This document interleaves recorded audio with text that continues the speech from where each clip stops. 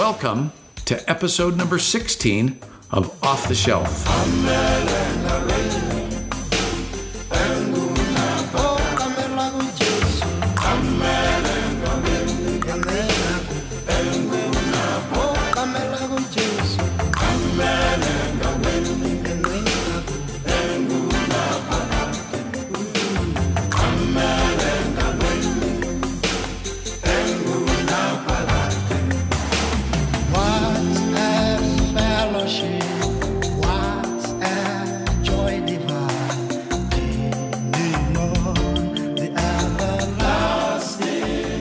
Welcome to Off the Shelf, a podcast focused on an objective examination of the life and ministry of William Branham.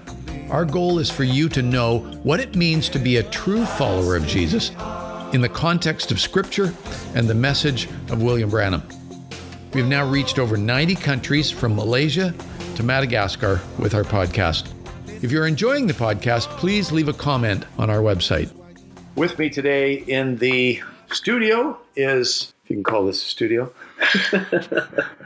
is Emily Arndt. Emily is visiting with us from Uganda. Yes. And happy to have her with us. We first met Emily about 3.5 years ago when she came up here to visit us. And she has a very interesting story, and I thought it would be interesting for all our listeners to hear what Emily has to say and what her story is. So, Emily, welcome. Thank you. Thank you, Rod.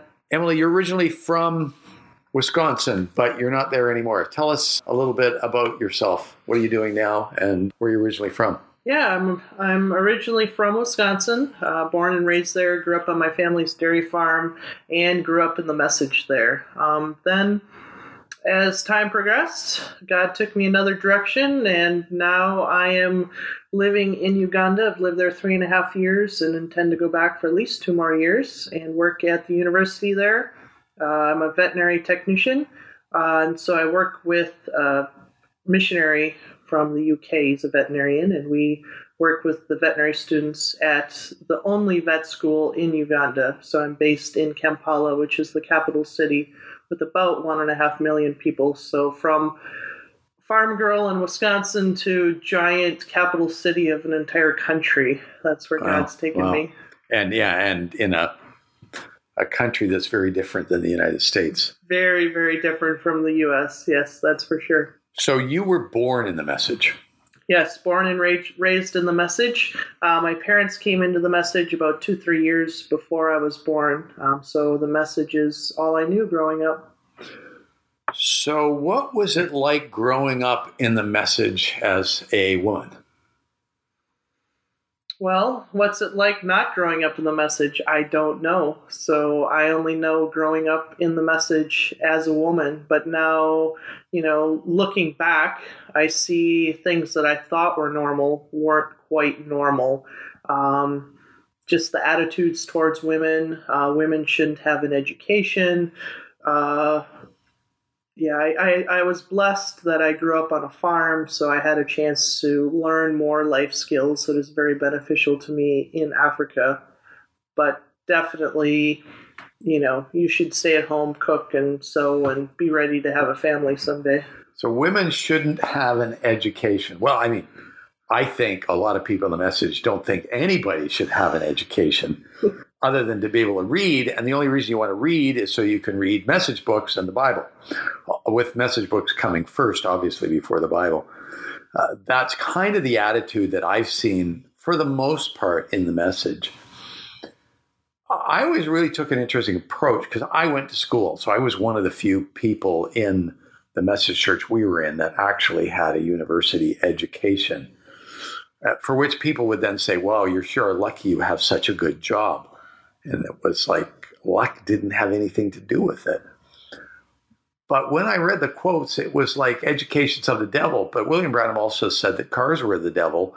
And he also said clothing was of the devil. So when I had people say, well, you shouldn't go to university, I said, well, you shouldn't wear clothes or drive a car. I need to remember that one. I like that answer. That's a good one. But it really is. If you take the approach, William Branham says, well, it's civilization was of the devil. And as a result of that, education's of the devil. But so are cars, so is civilization, so is just about everything we do that's based on technology or civilization, you'd then say, well, you can't use any of it. Of course, people don't want to give up any of that, but they will tell you can't go to school. It's a good thing that the internet and computers weren't invented when Branham was around. Otherwise, I don't think many message believers would have much to do in the evenings. So, how long were you in the message? I was born in the message and came out when I was around 20, 21 years old. So, did you really believe the message when you were in it? You know, Rod, that's a question that people like to ask me because, well, if you came out, of course you didn't truly believe it. Of course, you know, you could have never truly believed in the prophet. But yes, I believed in it. I truly believed in it. It was my life. It was my family. It was everything. Why would I have a reason to doubt it and not to believe it? And so with every part of my being, I wanted to believe it. I'd even try to read message books that my mother assigned to me, even though I knew within 15 minutes I'd probably be trying to fall asleep rather than reading them, but still tried. Were you in any particular flavor of the message? You know, until I came out of the message, I didn't know there were particular flavors, and I don't think I've spent enough time trying to think about what may or may not have been our flavor. I think my mother seems convinced that our particular pastor was his own flavor because she said several times, well, if you'd gone to a different church within the message, you would probably still be in the message. But from what I know of research and looking around and hearing other friends' perspectives of their time in different message churches, no, I would not still be in the message. Was fairly legalistic? I mean, all message churches are legalistic. Some tend to be more legalistic than others. Ours, I would say, was on the more legalistic side. No Christmas tree, no Christmas. I couldn't even be at my grandparents' house when all of my cousins were opening Christmas presents. So that was a very negative experience with Christmas that I had to work through years later, because so many times Christmas is related to the childhood memories. Well, then when Christmas would roll around and I was okay with celebrating Christmas, it was really just like psychologically challenging for me. And it took me a while to realize, wait, Christmas has so many negative connotations. You go to grandma's house, you have a meal, all your family's there, and then there's all these beautiful presents under the tree. And then when it's time to open them, you get dragged out into the car and told you can't open presents with really no explanation. We couldn't have TV, no music with a beat. And even at one point, the pastor tried to say you could not go to amusement parks, which there was a group of young people in our church that loved amusement parks, so that didn't go very far. That's interesting, because William Branham celebrated Christmas. He talked, I mean, it was one of these things where he did one thing and said another. Some people would call that lying, or being a hypocrite, but he would celebrate Christmas. He'd have a tree, his kids would get presents, but then he talked about it so negatively that all his followers now, a lot of them don't celebrate Christmas. It's something we always did as a family, because I had such great memories from my childhood, celebrating Christmas with my parents and all of our extended family, that I didn't want to take that away from my kids. And so we always celebrated Christmas. We didn't usually have a tree because it would stumble people, but we would do almost everything you could do up to that. What started your journey coming out of the message? I think my journey out of the message was just a series of events. The one event that I can look back to and actually say, yes, this was something that in my journey was very crucial. And when, I don't know if I was maybe around the age 11, 12, but whatever year the Branch Davidians in Waco, the ATF came and surrounded their compound. You know, David Koresh was there.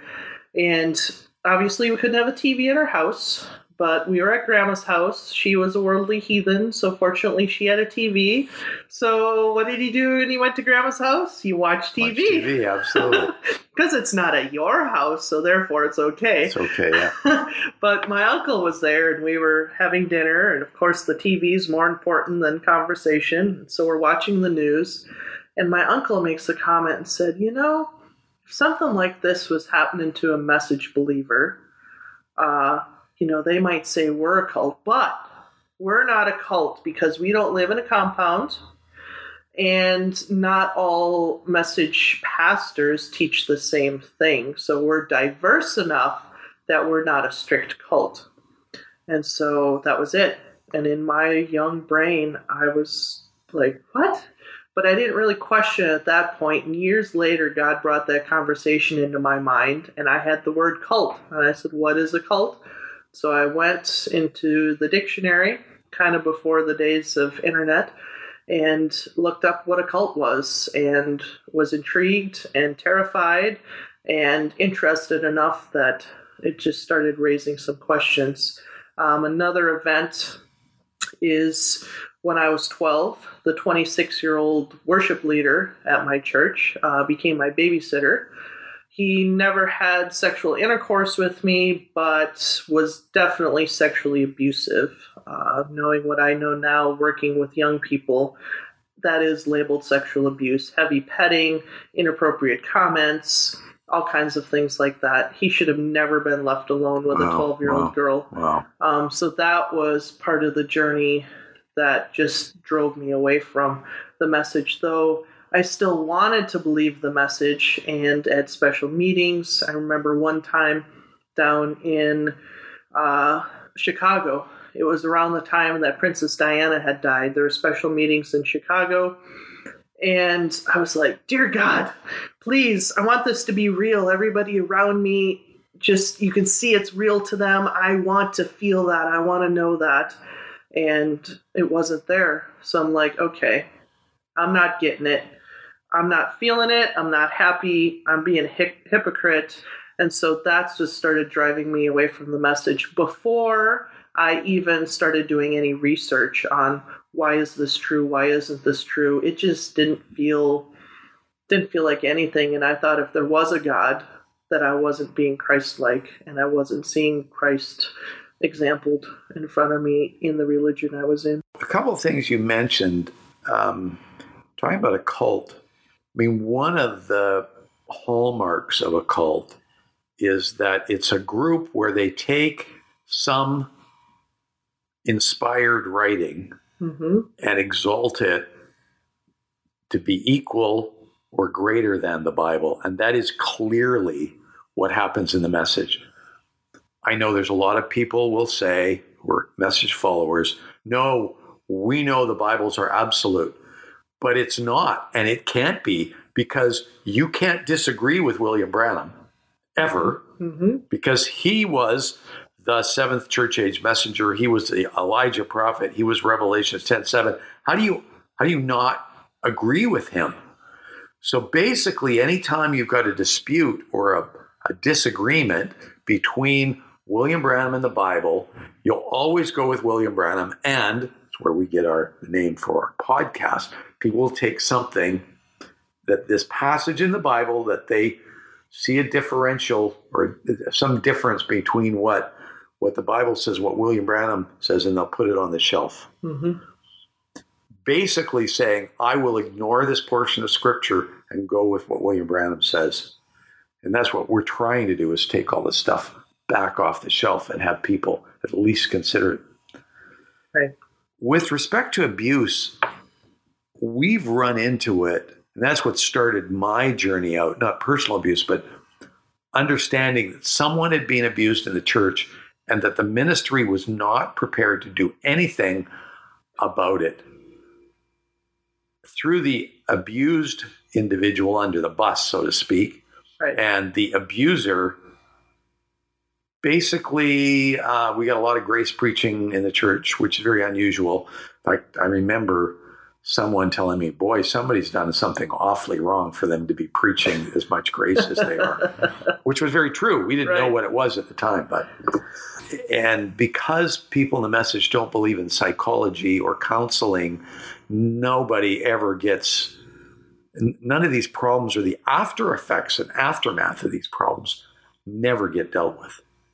That's very true. And, if you are abused or something happens, well, especially as a woman, well, maybe you didn't dress appropriately, or it was your problem. It could obviously never be this person's problem.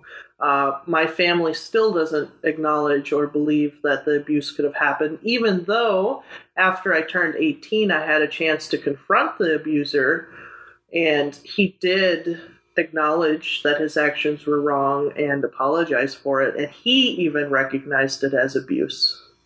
But my family and even their current pastor and pastor's wife think that I'm just out to make up a story and think I'm just really bitter and, that she's just making up stories. Well, it's one of the things that I found is when someone leaves the message, the reason can never be the actual reason. Right. So the reason I left the message personally is because I ran across things that I understood William Branham said were visions, and the visions weren't fulfilled. They failed.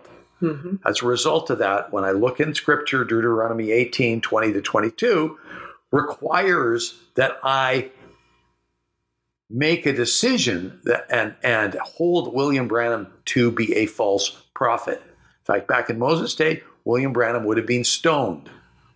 The issue, from my perspective, when I look at this, is that I left for reasons that were very clear to me, but none of those reasons are acceptable to anybody in the message. They will say, well, you left the message because you couldn't live up to the standards, or you left the message because of X, Y, but it's never the real reason, or rarely the real reason. Because if they actually understood what the real reason was, they actually would have to come to grips with it, and they won't. They're too afraid. And that's a psychological phenomenon too, cognitive dissonance. Yep. They want to separate themselves. It's like a son who finds out that there's all this evidence, or a father, It's like a father who's found all this evidence that his son's a murderer. But he just, the police did this with the evidence, and they're just trying to frame my son, and he won't admit it. They try to just kind of push it off to the side because they don't want to face it, because it's going to rock their world and challenge everything that they hold on to. And it's fear that holds them in. We try to keep our podcasts under a half hour, so I think we will break off our interview here and continue it next week. If you would like to send us an email, there's a link on the offtheshelf.life website, or you can email me directly at rod@offtheshelf.life. You can also reach Brian at brian@offtheshelf.life. The Off the Shelf website also contains a comment section after each podcast. Just click on the title of the podcast. It will take you to the page for that specific podcast. The comment section is at the bottom of the page. Thanks, and have a great week, everyone.